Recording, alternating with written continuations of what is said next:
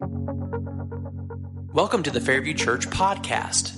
At Fairview Church, we are dedicated to reaching our neighbors with the true freedom found in full surrender to Christ. To find out more about our church, including service times, location, and current sermon series, please visit us online at www.myfairview.org. Good morning.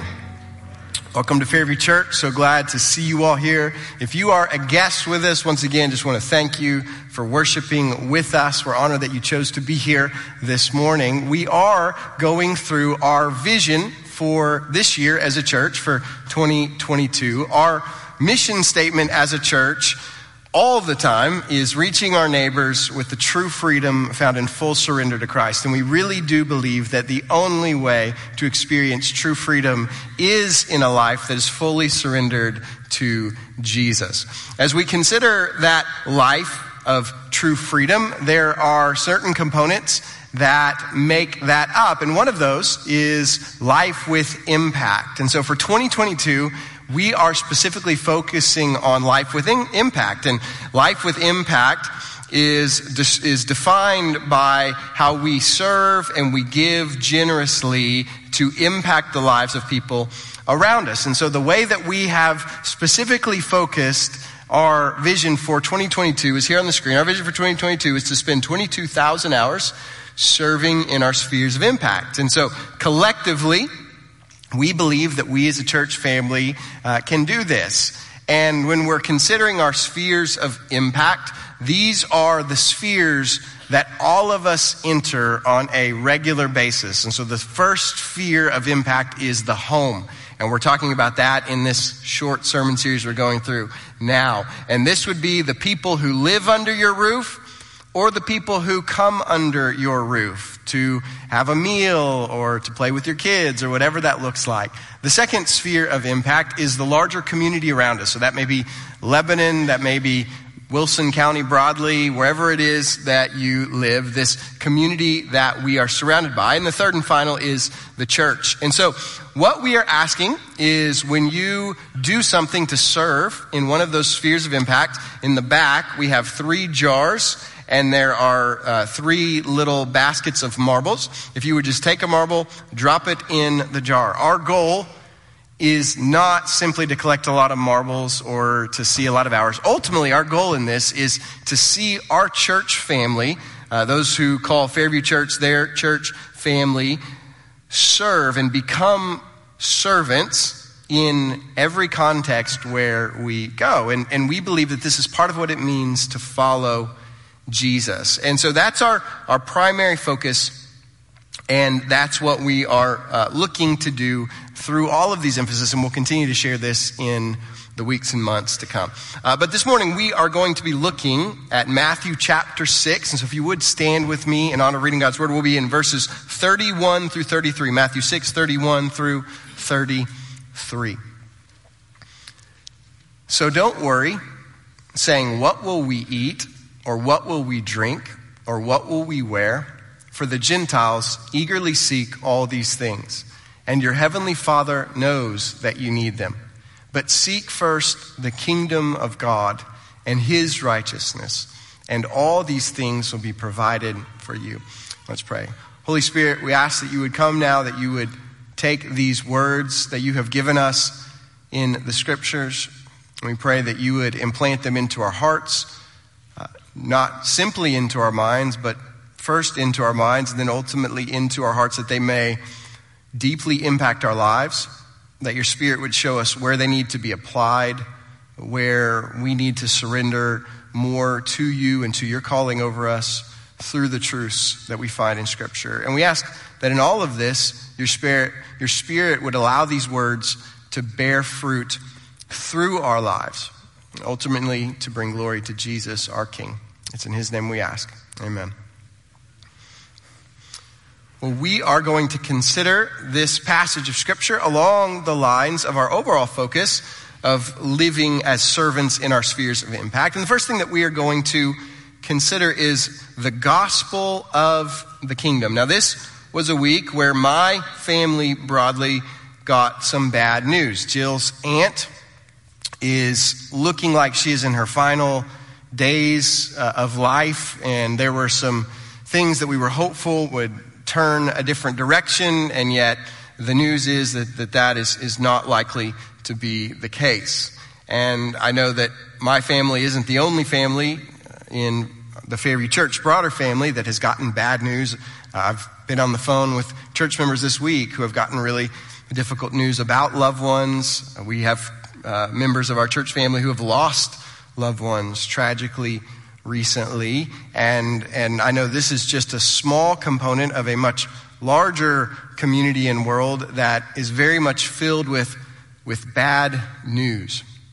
And so it is into this reality of the world of bad news that we live in and that we find the scriptures addressing, that we hear about good news that is even good in the midst of bad news. And the word that we have in the scriptures that we translate as good news is the word gospel in English, and that is the word euangelion in the Greek. And the word gospel, while you may think of a certain type of music or a certain type of preaching or some element that kind of makes up the evangelical world, the word gospel in the first century context was not specifically a religious word. It was actually utilized in a political context. And so you would have a euangelion, which really at the core was an announcement. And it was an announcement of something that had to do with the king or his kingdom. And so if there was some specific event that had happened, there would be a herald. And the herald would come into all of the territories that would represent this kingdom or this empire and would announce this news. In certain instances, that euangelion, or that announcement of good news, would actually be inscribed in stone as something that was permanent. One example of that is the Perini inscription, which this comes from 9 BC, and it is surrounding the birth of Caesar Augustus. So there is the stone on which this inscription is written. And can anybody read that? No, okay. Well, then in that case, we'll go ahead and look at the English. The providence, which has ordered the whole of our life, has ordained the most perfect consummation for human life by giving it to Caesar Augustus, by sending in him, as it were, a savior for us, and those who come after us, to make war to cease, to create order everywhere. The birthday of the god Augustus was the beginning of the gospel, the euangelion, for the world that came by him. So what is it that this inscription is saying? Well, this new Caesar Augustus, that has been born to take over the Roman Empire, is not only a little baby, but he's what? He's a god. And because of that, this empire is going to experience order and peace, and there is going to be benefits to everyone who is part of this kingdom. So this is where our political system is so different from what would have been in place in the first century Roman context. There are local politicians who are running for office right now. So you see signs around town, and maybe you've had someone come up and talk to you and say, hey, vote for me, or whatever it is that they say.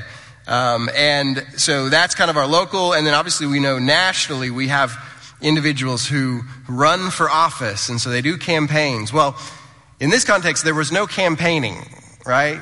There were no breakfasts at Frankie's, where people asked you to to vote for them. If you're Lebanon folk, that makes sense. And so this is a different context. And so when you had an emperor or a king who passed away or was conquered, overcome, there was this insecurity that was present. And so when there was a new king, when there was a new emperor in place, it was very significant.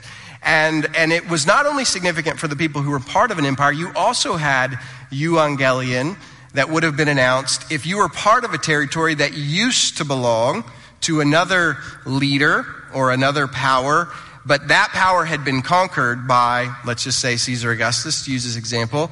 There now would be a herald that would announce to you, you are no longer under whatever that power was. You are now part of this kingdom. You're now part of Caesar's kingdom. And if the leader that had overseen your territory before that, let's just say, there was a world leader who oversaw Lebanon, and he was very oppressive and cruel, and you were now freed from that rulership, how would you feel? Well, that would be good news, right? That would actually be good news, that there was a better leader, a better power that was now in place. However, most of the time, these euangelion of these emperors and Caesars were not actually good news, right? This was just talk. And mostly the empire was about who? Right? The emperor, the people who were at the very top, the people who were in charge. And often it was really bad news for these other people because you were now basically utilized in these efforts. And so this is where the gospel of Jesus Christ, which is how our scriptures refer to the coming of Jesus and the announcement of his kingdom, the gospel of Jesus Christ, the euangelion of Jesus Christ, is actually good news. And in fact, the scripture says it's good news of great joy for who? For all people. Right? This is not just good news for a few people here. This is good news of great joy for all people, because what we will see is that through the life, death, and resurrection of Jesus, he is shown not only to be the Messiah of Israel, but also to be the true and rightful king of what? Of the whole world, right?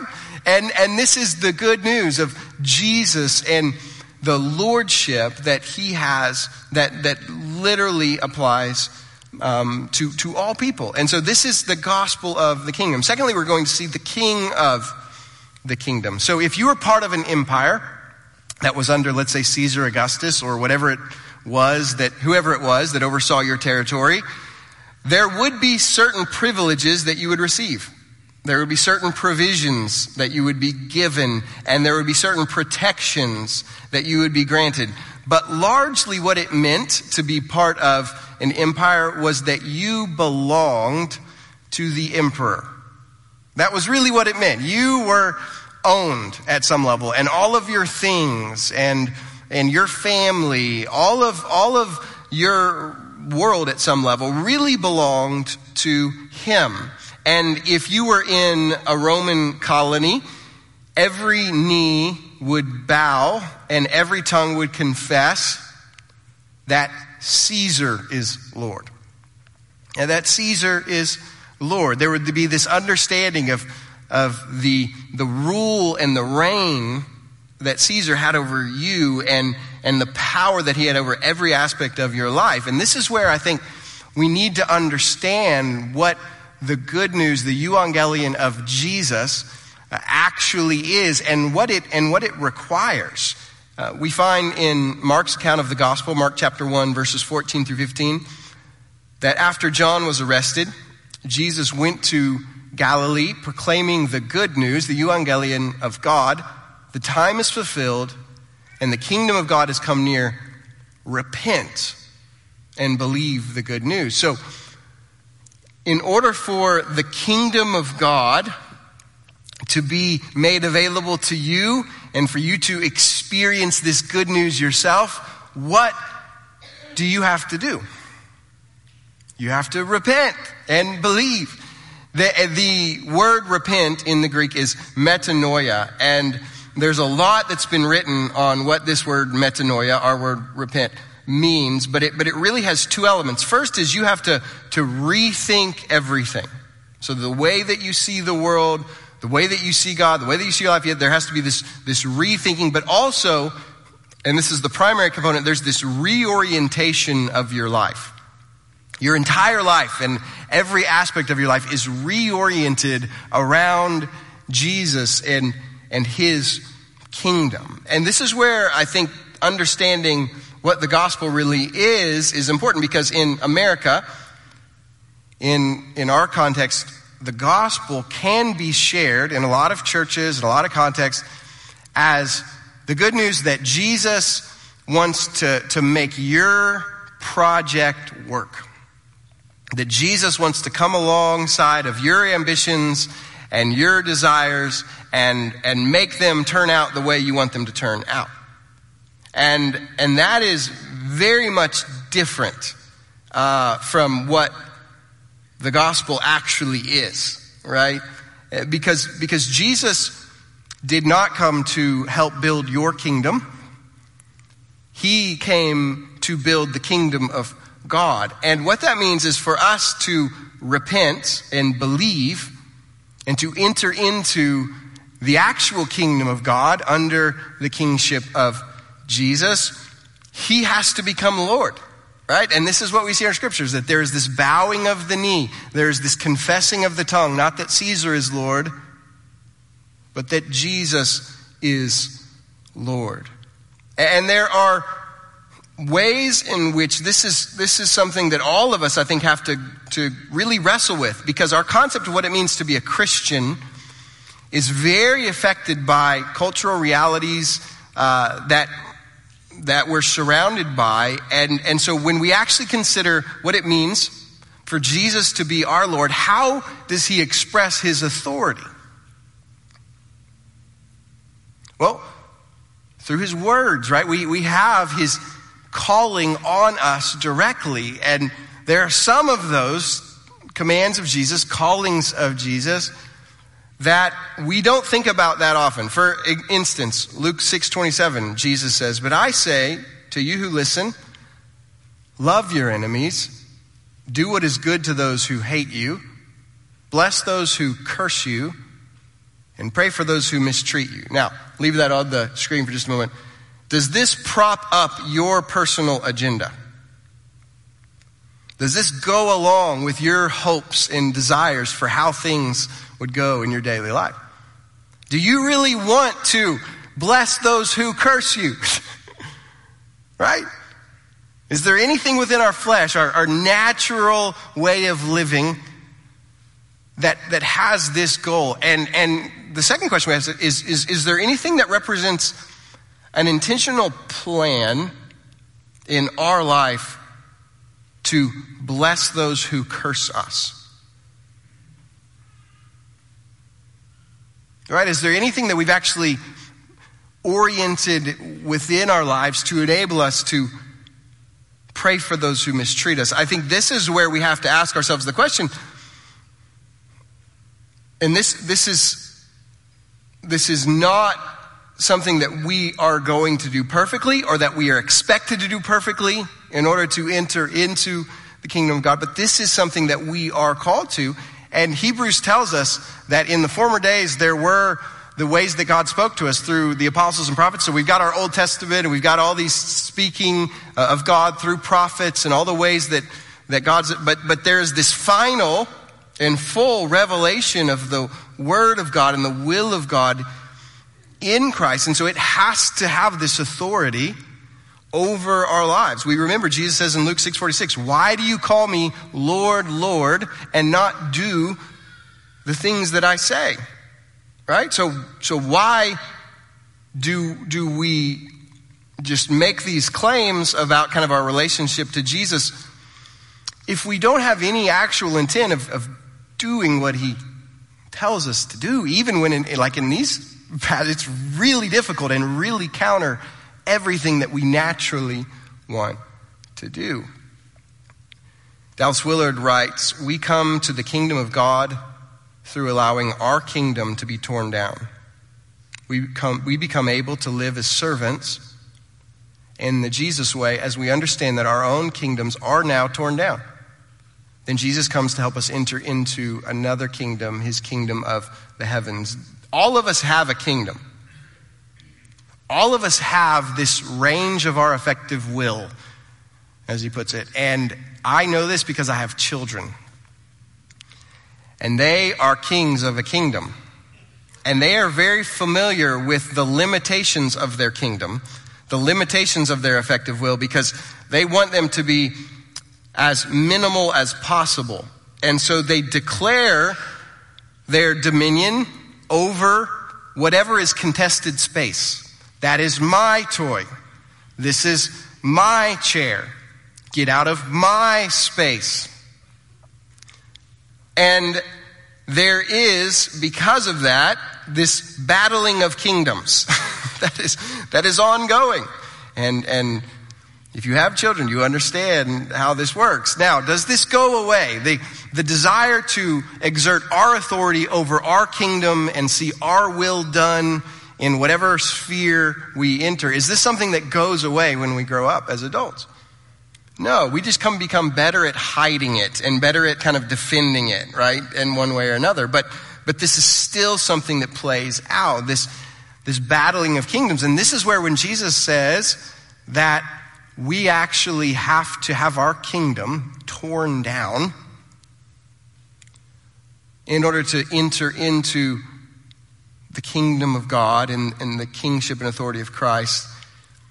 This is something that is a massive change, but this is what we declare. When we go through the waters of baptism, when we enter into the waters of baptism, we are saying there is this ending of a kingdom where I live for my will and my ambitions and working everything out a certain way. And when I come out of the water, I am now living my life under the allegiance of Jesus. I am now committed to his kingdom and his kingship alone. This leads us, third and finally, to the way of the kingdom. The early followers of Jesus were called followers of the way of Jesus. And Jesus compares and contrasts in our passage this morning the seeking of the kingdom of God, the seeking first of the kingdom of God, with the seeking of all these things. And what are all these things? All the things, if we're honest, that we naturally seek, right? Things that seem very reasonable, like food and clothing and money and the things that seem necessary to make our life work. But at one level, they're things that are necessary to make our kingdom work. They're things that we need and that we get anxious over because we're concerned about how certain situations will work out. We're concerned about the ends of certain situations. And so we worry and we focus on making sure that we have all of these things. And Jesus says the Gentiles eagerly seek these things. Now, who are the Gentiles? It's a broad category. They're basically people who don't trust God, right? That's really what it is. He's saying the people who don't trust God, they're focused on all of these ambitions and provisions.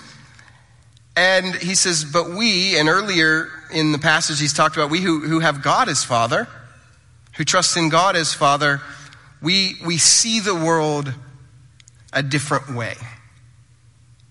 There's a security that we have that is different and that is freeing, right? That is massively freeing. And this is where we see the difference in Jesus. The passage we looked at, if you were here a couple weeks ago when we started this series, we looked at this passage in John, and Jesus said in John 13:3, Jesus knew that the Father had given everything into his hands, that he had come from God, and that he was going back to God. And so there is this security that Jesus has. He knows that God is his Father, that God's provided everything, that he's following the Father's plan, and that ultimately he's going to end up back in the Father's presence. And so there's this deep security that he has in that. And what did we see that Jesus did because of the fact that he had this incredible security in God, in the Father? He knelt down and he washed the feet of his disciples. The security that he had, this assurance that he had in the Father's provision and in the Father's plan allowed him to serve. And this is where serving others is something we often don't do because we are afraid we won't have enough left for us.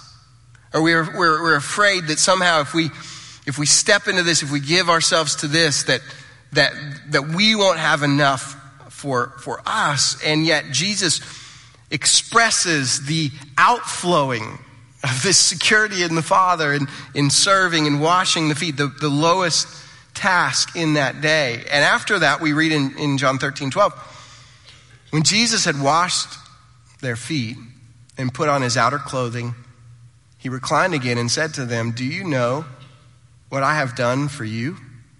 You call me teacher and Lord."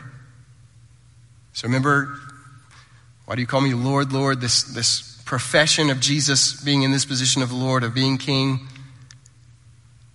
And you are speaking rightly, since that is what I am. That's true.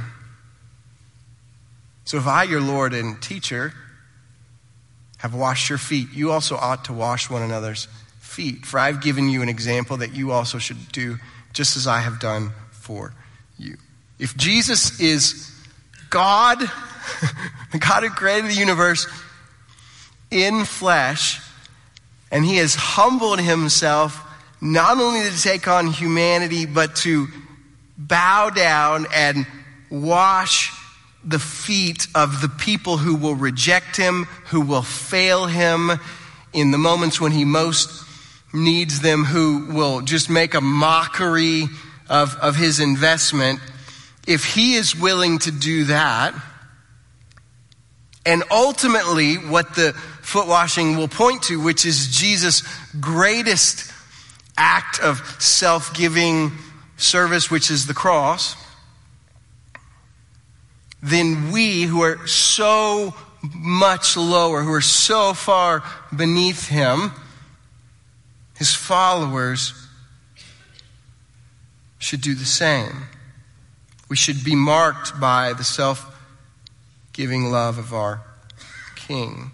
And the reason that we can do this, the reason that we're able to do this, is because of the promise that we see in verse 33. But seek first the kingdom of God and his righteousness, and all these things will be provided for you. What is the promise?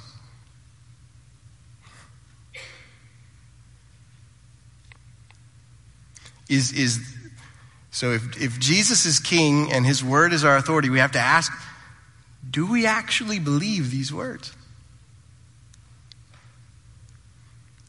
That all these things that you worry about, that often prevent you from stepping outside of yourself, will be provided for you. It is this mentality that allows us to live a life where the kingdom of God is our reality. And where we see things that we can't just measure and evaluate and even sense. And it is this mentality that allows your home, 1409 Wade Hampton Court for me. I know your particular address.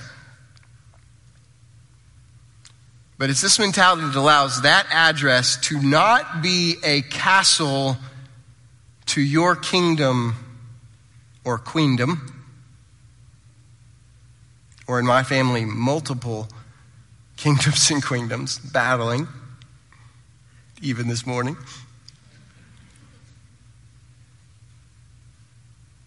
It allows your home, your sphere of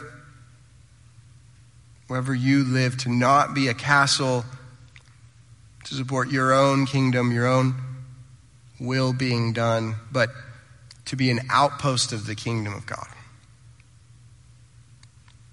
To pray, as Jesus gives us in the Lord's Prayer, your kingdom come. Your will be done on earth as it is in heaven.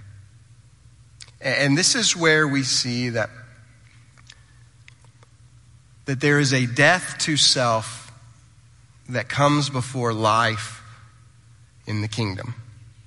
And some of you are here today and you've never actually done that.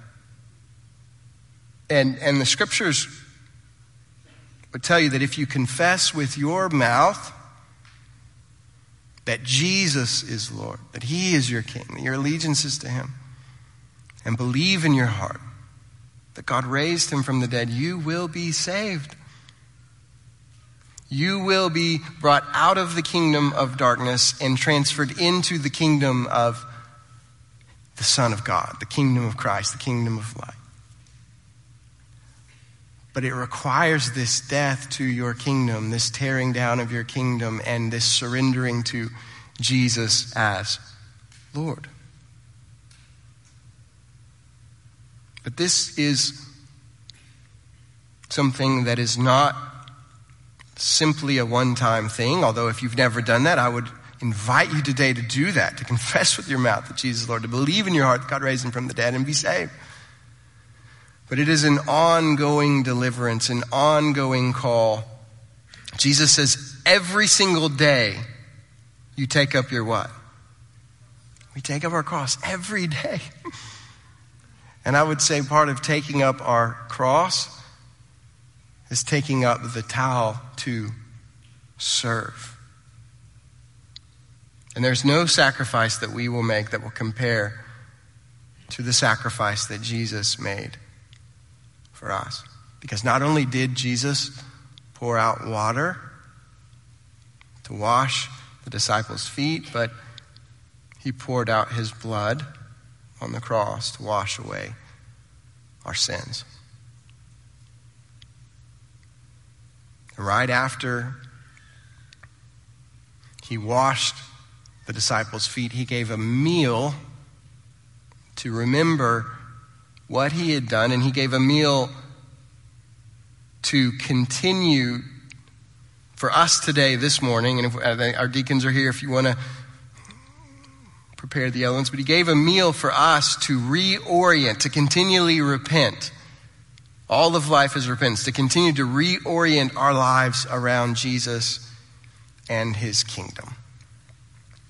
And so as we prepare for this,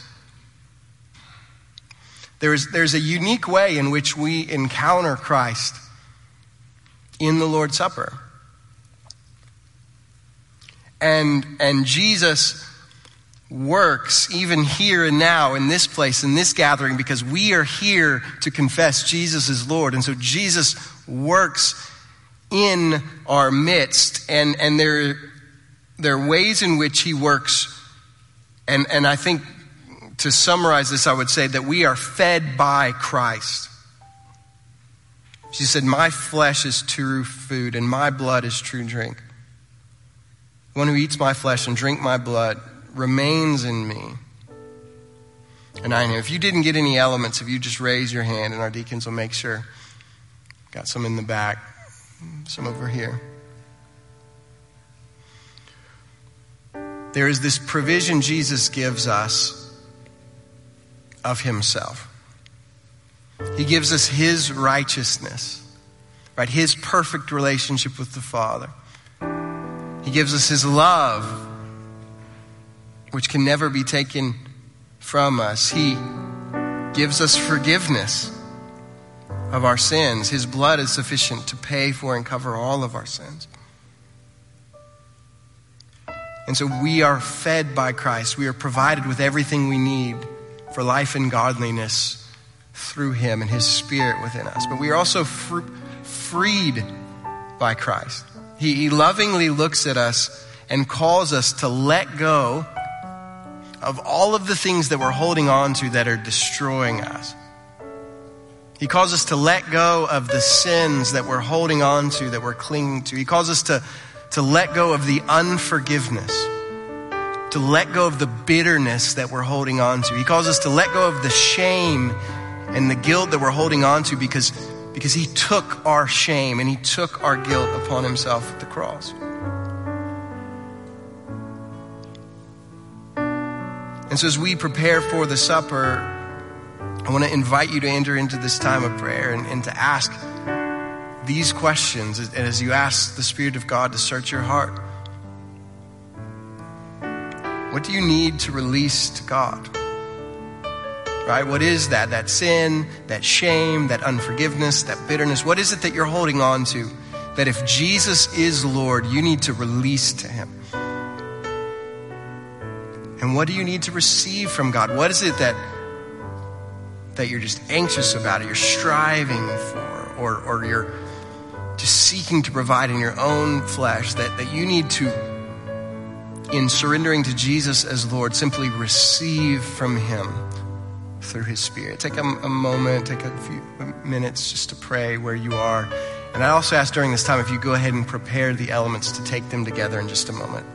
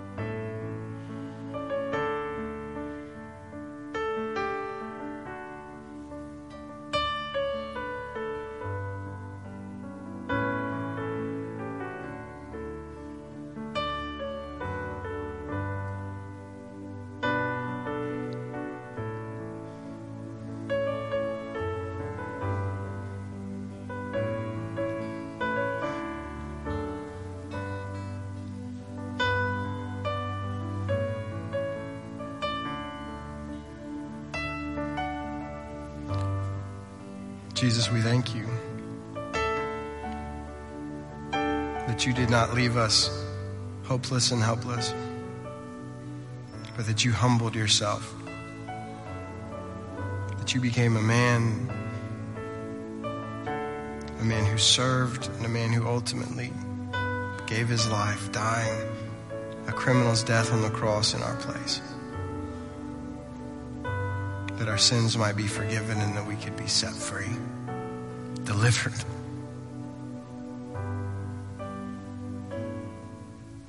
I thank you for the good news that you rose again, that you're alive and well and you're here amongst us by your Spirit. Jesus, even in this moment, would you work?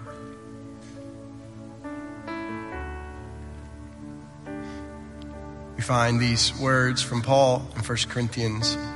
For I received from the Lord what I also passed on to you. On the night when he was betrayed, the Lord Jesus took bread, and when he had broken it, when he had given thanks, broke it, and said, "This is my body, which is for you. Do this in remembrance of me." The body of Christ broken for you.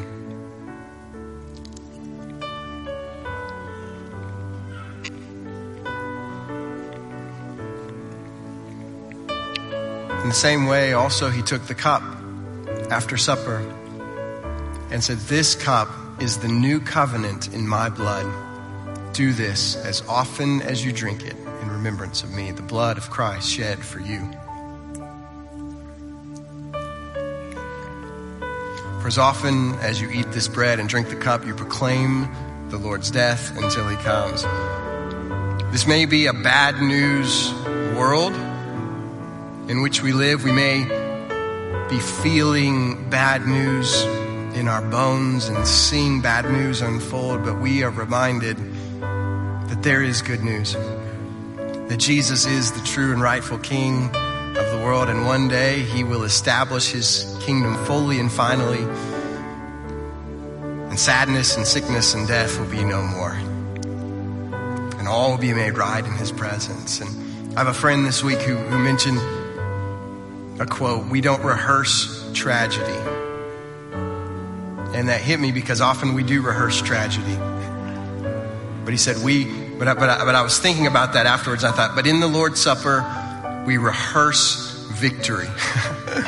We rehearse celebration. We rehearse the joy that is to come. So we just did that in taking the supper, but I asked if we could do that by speaking these words of this confession. So if you would stand with me and say this confession of the good news of Jesus Christ.